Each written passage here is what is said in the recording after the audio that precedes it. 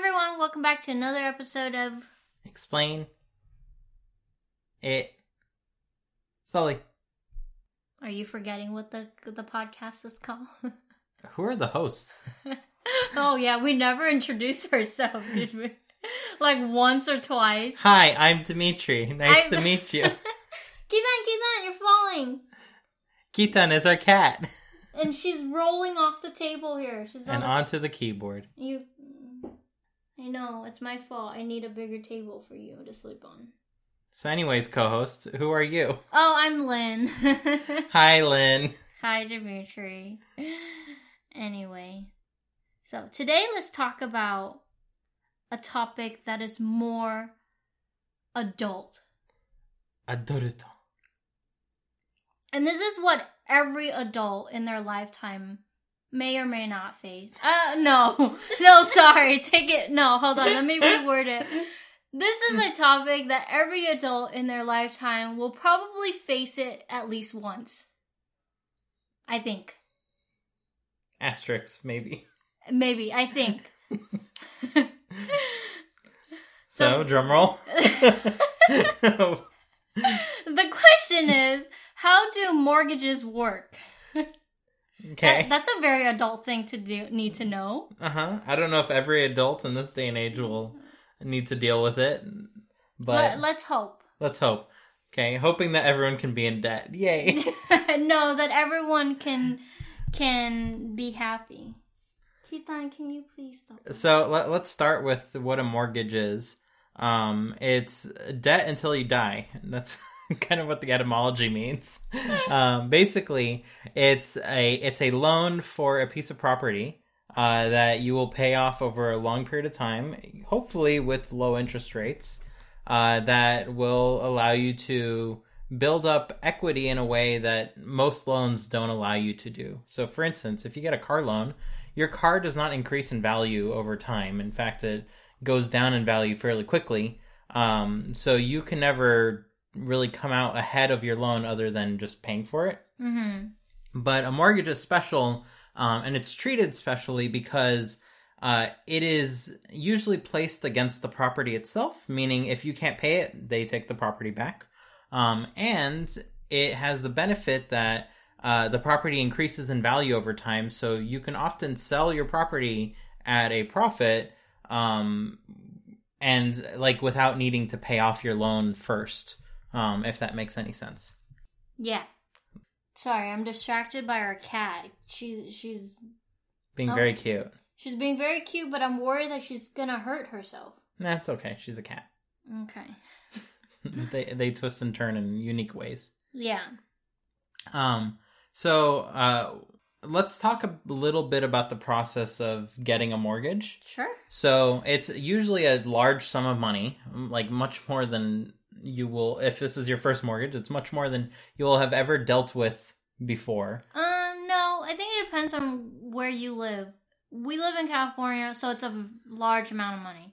But if you live in, like, I don't know, somewhere that is not California or New York or all the expensive places, all the expensive states, then it's probably not that much. Okay. I think. Wise words from Lynn. I think. So to get a mortgage, you typically talk with a bank first, and ask them about their rates and ask them if you are qualified to get a mortgage. So they don't want just anyone getting a mortgage, right? They want to make sure that you will be able to pay that money back over a long period of time, usually around 30 years. Mm-hmm. You want to make sure to get a good rate because over 30 years, any interest that you accumulate really does accumulate perhaps way more than the original amount that you're borrowing. Yeah. So you want to be very careful about what kind of mortgage you're signing and that you are not getting a very short end of a stick because you're going to be stuck with it for a very long time. Mm-hmm. So do be careful that you're not getting stuck in a mortgage where the interest compounds, for instance. You always want the interest to be kept separately from the main loan. You want to make sure that there are provisions in place should you be unable to pay your loan. Like, what if you get fired? What if you get disabled? What if something happens and you can't pay for it anymore? You don't want to just lose your home. You want to be okay even in those situations. So be very careful who you're getting a loan with. Don't just go to the smallest bank that gives you the best offer. Do shop around and do make sure that whoever you're borrowing from has some has been around in the financial industry for a long time. Yeah, has some skin in the game, right? Yeah, like you probably would want a bank that has been around for a long time and it's a big name bank. Mm-hmm. Because kind of like our student loans got sold so many times to like third parties, like loans lender and whatever, to the point where like you don't even know who will own your loans. And at that point, it could be pretty sketchy and like... Yeah, you don't want that to happen with your house. And a headache to have to deal with, because then you're chasing after whoever owns your loans, and who knows in the transitions of like your loans being sold from one bank to another bank, whether the money that you've been making all this time has even been continuing that payment, or have they just been putting you on pause and you not even knowing that? Yeah, because when you're on pause and you thinking that you're paying this, you're not paying interest all the time. Exactly. And then by the time that the new bank comes along and say, hey, you owe us this much, then at that point you can't really argue anything, because you now are in much more debt because the interest accumulated. So always go with a big bank. So in the process of getting your loan, you're going to probably do something called getting pre-qualified. And basically, this is the bank taking a look at your existing assets, how much cash flow you have, and making sure you're able to pay for a loan of a given amount. You always want to ask for as much as you need, because if you get pre-qualified for X and the house costs X plus 10, that pre-qualification isn't going to mean anything.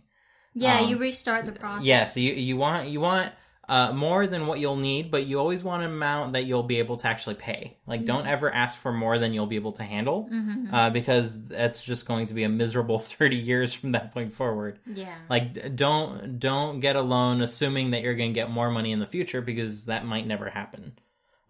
So it's better to be comfortable and knowing that you're safe than... Like, of course, you can't ever be safe. Like, there's always anything you really can happen. never know. I mean, COVID happened, and then a lot of people are in a lot of trouble. Yeah, because all of a sudden there's no more work, and you can't pay for stuff, and like you really don't know what's going to happen. Yeah, so be very careful when you are going into this process that there are reasonable ways that you can get out of the worst situation.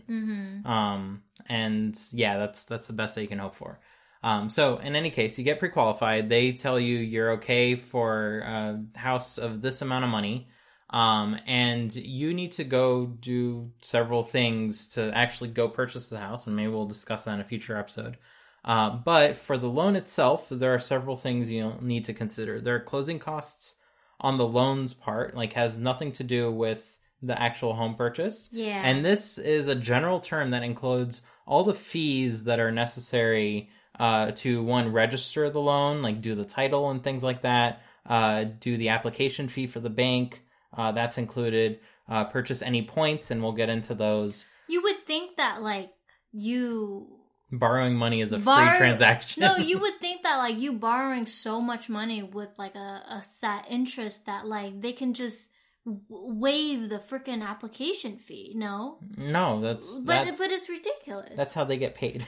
Yeah, but they should get paid like as a salary, and then not have people need to worry about making more money. In any case, we're not banks, so we don't know how they actually run. But annoyed. All those fees are bundled into a thing called closing costs. And when you're purchasing a house, there's other things bundled into the quote unquote thing called closing costs.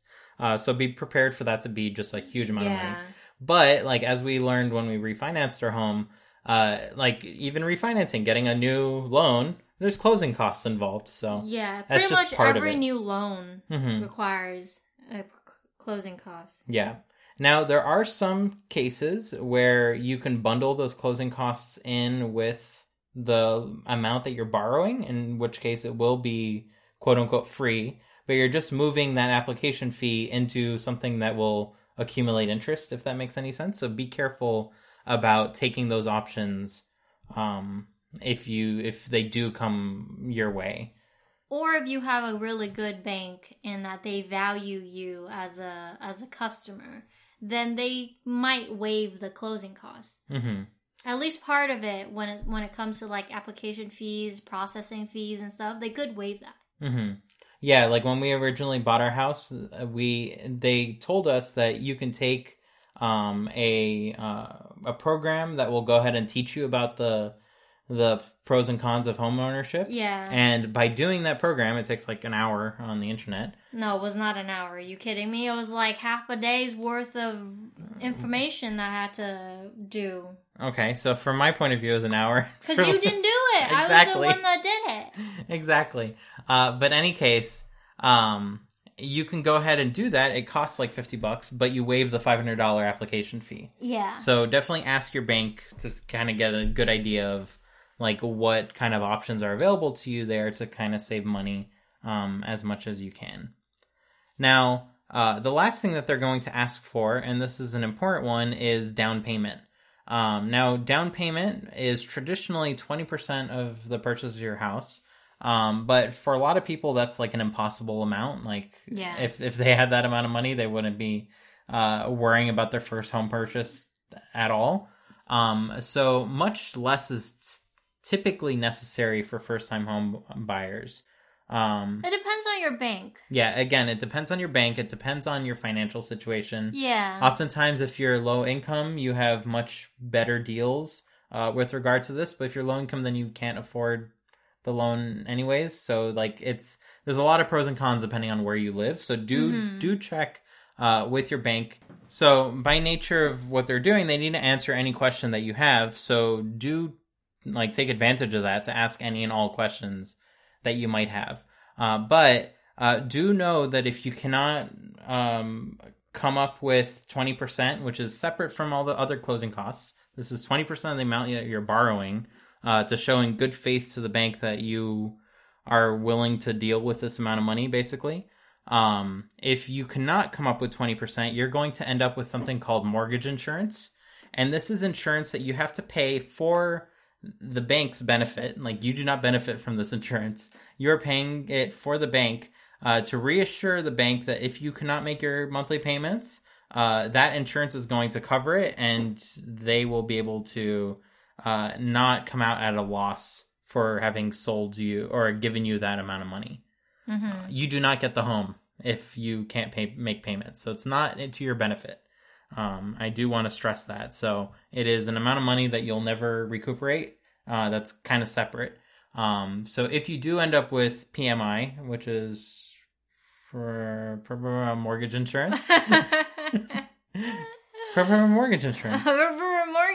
It starts with a P. If you do end up with PMI, usually after a minimum of 2 years or 80% of your... Yeah, after you pay up to 20% of your loan, so including your original down payment, compared to the value of your house, and that's the important bit, then you can waive the PMI at that moment in time. So make sure with your bank ahead of time that you can, at any moment in time, waive the PMI. It's not something that you're contractually stuck for much more than you need. Those would be good things to check. This is also something that you have to keep track of. Once you reach that 20%, it's your responsibility to tell the bank to take it off, or else they will just leave it. Yeah. Yeah.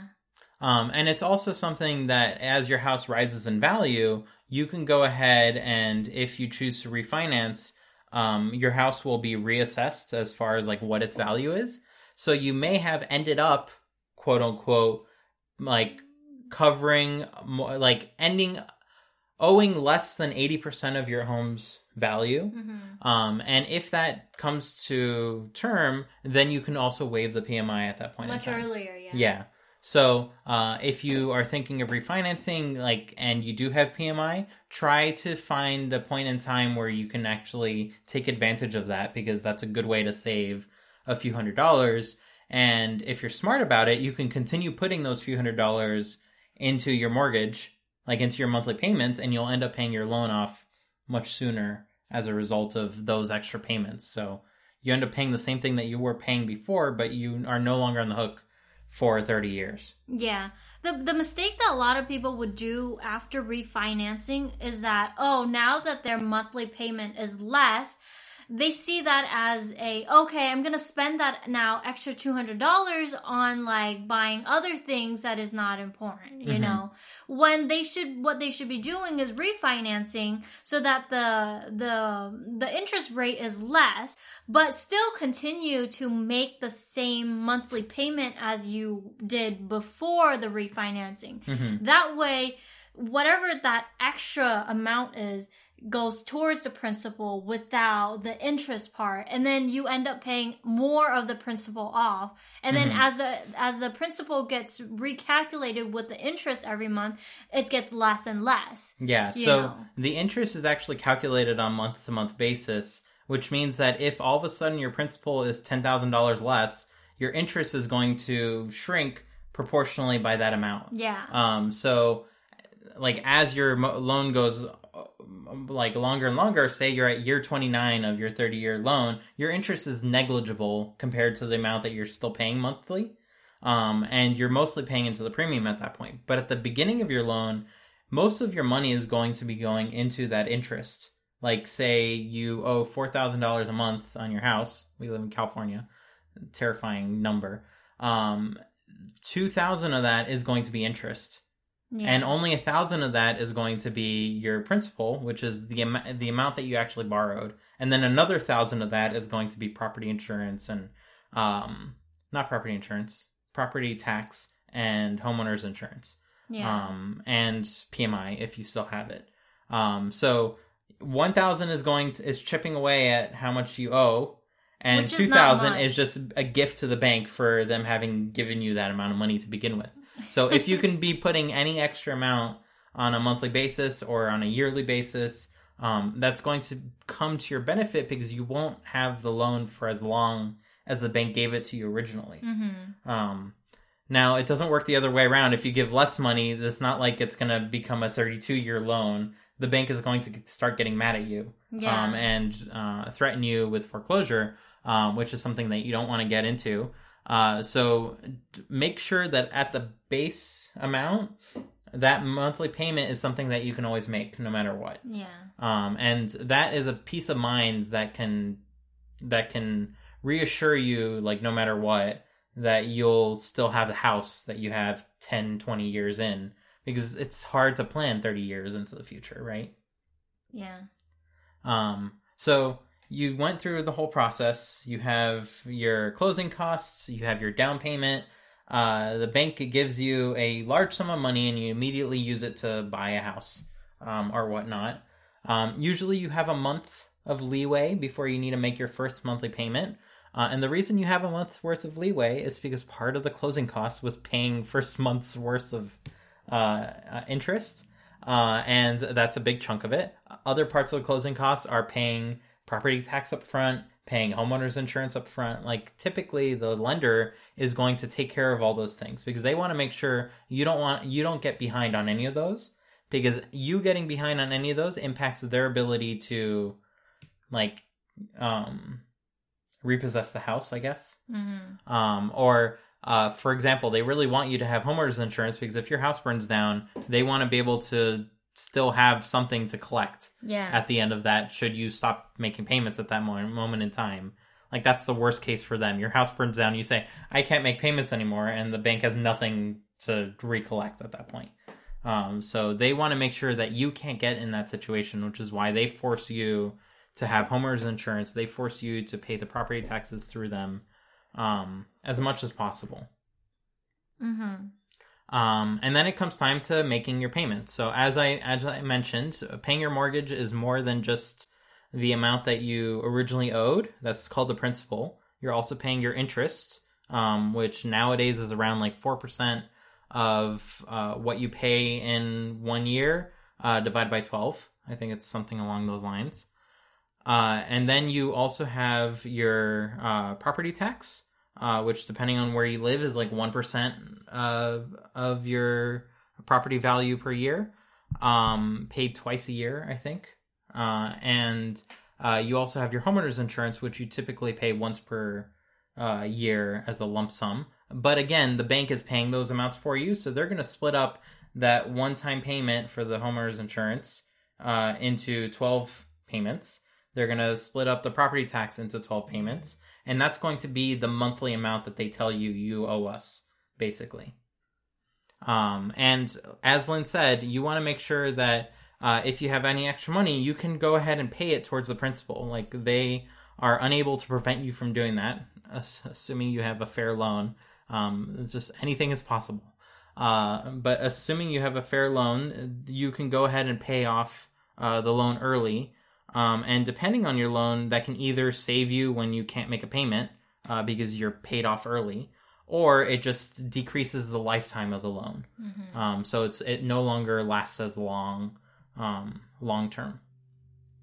Yeah, I mean, if you have extra money and that you are able to put in towards the principal, do it. The bank's not going to stop you because they don't want your house in the end. They just want their money back. Yeah, they don't want to deal with that headache. Yeah. So, and a huge benefit is if you are paying your house off early, you save a ton of money. So most of the money, as I said, is going towards the interest, especially for large loans, where your house might be worth $500,000, but you're going to end up paying $700,000 in interest over 30 years. Mm-hmm. And you want to avoid that at all costs. So if you suddenly have a lot of funds to be able to spend towards paying off your house early, then you can save more than half of that interest in the long run by just paying your house off early. So I highly recommend you look into that, especially if you want to live in your house long term, right? I know a lot of people, they see like homeownership as an investment, and they are ready to kind of flip their house after a few years and then go live somewhere else and keep on doing that. Always be prepared to be stuck in whichever house you end up buying. Yeah. Don't count on being able to lease it out or rent it out or to resell it even. Like, disaster might strike and that might become impossible. Yeah. So if you can do that, great. But don't bet on that being the only path forward. Right. Like, don't buy a house thinking that you can make money off of it. That should not be your priority in why you buying a house. Buy a house, especially if it's your first house. If it's your seventh house, then you seem to know what you're doing. So I did mention something called points earlier, and I think it's worth discussing a tiny bit. So a point is a percentage of your interest rate. Mm-hmm. So you can quote unquote buy points in 0.25 point increments. Yeah. It's a bit silly. But you can buy points to decrease the interest rate that your loan will have. So for instance, if your house costs $500,000, and you want to decrease the interest rate from 4% to 3.75%, you can spend 1% of your loan's value, so $5,000. And if you go ahead and spend that while you're closing your loan, so you give the bank an extra $5,000, it's not down payment, it's intended for points, then they will decrease your interest rate from 4 to 3.75. Mm-hmm. You can do this for quite a few points. You can decrease it from 4 to 3.75 to 3.5, 3.25 to 3. They said that there is no limit on how many points you can buy, but most often it's capped at 4 points, mm-hmm. meaning 1 whole percent. Yeah. And it really depends on your lender, how much they're going to be mm-hmm. willing to do this, because they're going to be making less money long term for your small contribution short term. And this might not make sense if you plan on paying off the house really quickly. Yeah. So do the back of the envelope math to see the different situations. If you spend this amount up front and you continue making these payments over 30 years versus if you don't spend that amount up front and you make those payments, like usually what I like to do is the amount that you would have put towards a point, if you go ahead and put that towards the principal in the first month, how much of a difference are you going to get out of those two scenarios? And that's going to tell you if you have that amount of money, it's better to put it towards the points versus towards the principal immediately. Right, because you're decreasing your total principal, but you're still at a very high percentage. Yeah. Versus keeping the same principal, but decreasing the interest rate. I mean, there's a bigger benefit, though. Mm-hmm. But I think it also depends on how much you owe. Yeah, how much you owe and how long you intend to pay. Yeah. Basically. So it also changes if you intend to sell your house. If this is a short-term purchase and you plan to sell to move to a different city or whatnot, you might be losing the amount of money that you're investing early through the points. Mm-hmm. So do calculate all those different scenarios to see if it's right for you. But you can generally end up saving a lot of money this way if you do plan for it ahead of time. Yeah. And I guess the last thing I should mention is like the refinance process. So what a refinance is you basically get a brand new loan to pay off your old loan, but your brand new loan hopefully has better terms. Usually it has a better interest rate because interest rates tend to go down over time, or at least have done so up until now.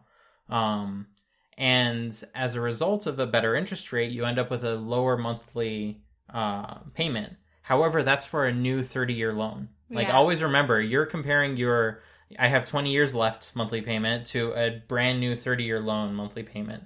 It depends on what the new contract is. You might not sign up for a new 30-year loan. You might get a new 20-year. No, you might get a new 15 years, which then, sure, you're paying a little bit extra, but then you shorten it up by 5 years. Mm-hmm. Like, there's also that in play. Like, of course, it all depends on your bank and your financial situations. I mean, most often, people who refinance, it's not because they have extra money that they want to pay off their house earlier. That's rarely the case. People refinance is because they can barely keep up with their monthly payment. Mm-hmm. That's why they're refinancing. Yeah. You know. So, there's a lot of things that you can do. Mm-hmm. So, do think about, like, in what ways that you're saving, and be aware that you might be paying more money long term. Yeah. Like, the idea of a refinance may lower your monthly payment, but for a longer period of time, in which case you're not saving any money. Mm-hmm. You're just getting a brand new loan that seems like it's cheaper. You're just delaying it. Mm-hmm. I mean, pretty much. But like I said, it all depends on everyone's financial situation. Not a lot of people are, fortunate enough to be able to refinance just so they can pay off earlier. It's always the other way around. Mm-hmm. Which brings us to the last kind of mortgage, and I forget what these are called, actually. But basically, if you're old and you paid off your house, or paid off most of your house, you can get something called a reverse mortgage. That's what it's called. Oh. And what a reverse mortgage is basically, instead of the bank giving you a loan, you're giving a loan to yourself? To the bank. Oh. So you are loaning out your house's value as an asset to the bank, and the bank is paying you little by little for that. Why? So, what do you mean why? Why would the bank want money from you? They Because generally speaking, they will give you a little bit money up until you die, and then they get the house. I don't understand. Can you re-explain that? Okay, so basically, instead of the bank giving you money, instead of the bank giving you a loan for your house, this is you already paid off your house, yes, or you still owed money on the house. You're an old person, okay, and you with no kins, no kin, you don't work anymore, and you still need food. So you're just by yourself, yeah, and you have this house that it's already paid off, basically. And you want some money so that way you can live the rest of your life. Oh, so then you're essentially selling back your house little by little to the bank, just so you can have money to keep you alive until you died, and then the bank takes your whole house. Basically, whether there's money left or not. In most cases, yes. There's always, yeah. I didn't know. So they are basically buying back your house little by little. And because of that, that gives you like cash flow back in your direction. So, yeah, money to live off of. Yeah, so you spent your whole life paying off your house, or a fraction of your life paying off your house, and now hopefully your house is worth a lot more, and the bank can slowly buy it back from you, and give you that money that you invested into it, basically. Oh, I didn't know that. Now, this doesn't work as nicely in terms of interest and stuff. Like, you'd never get a better deal than the bank gets with you. But it is an option when, again, you don't have next of kin to inherit the house, or you don't want them to for whatever reason. This is an option for you, or maybe they don't want it. Like, who knows? There's all sorts of different situations out there. Any kid who does not want their parents' house and would rather just give it to the bank needs to do some thinking. They need to listen to our podcast where they learn about mortgages. Because whether you want to live in that house or not, you can sell it once your parents are dead. Like, don't just give it out freely. Yeah. So that is an option. I believe if you set it up properly, your next of kin can buy back the house from the bank or buy back the difference. So there are all sorts of different configurations that are possible with this. But that is something that's available. I learned something new. All about mortgages. Cool. Thanks for listening, everyone. Now go out there and be careful when you buy a house. Good advice. This has been Dimitri. And this is Lynn. Bye. Bye.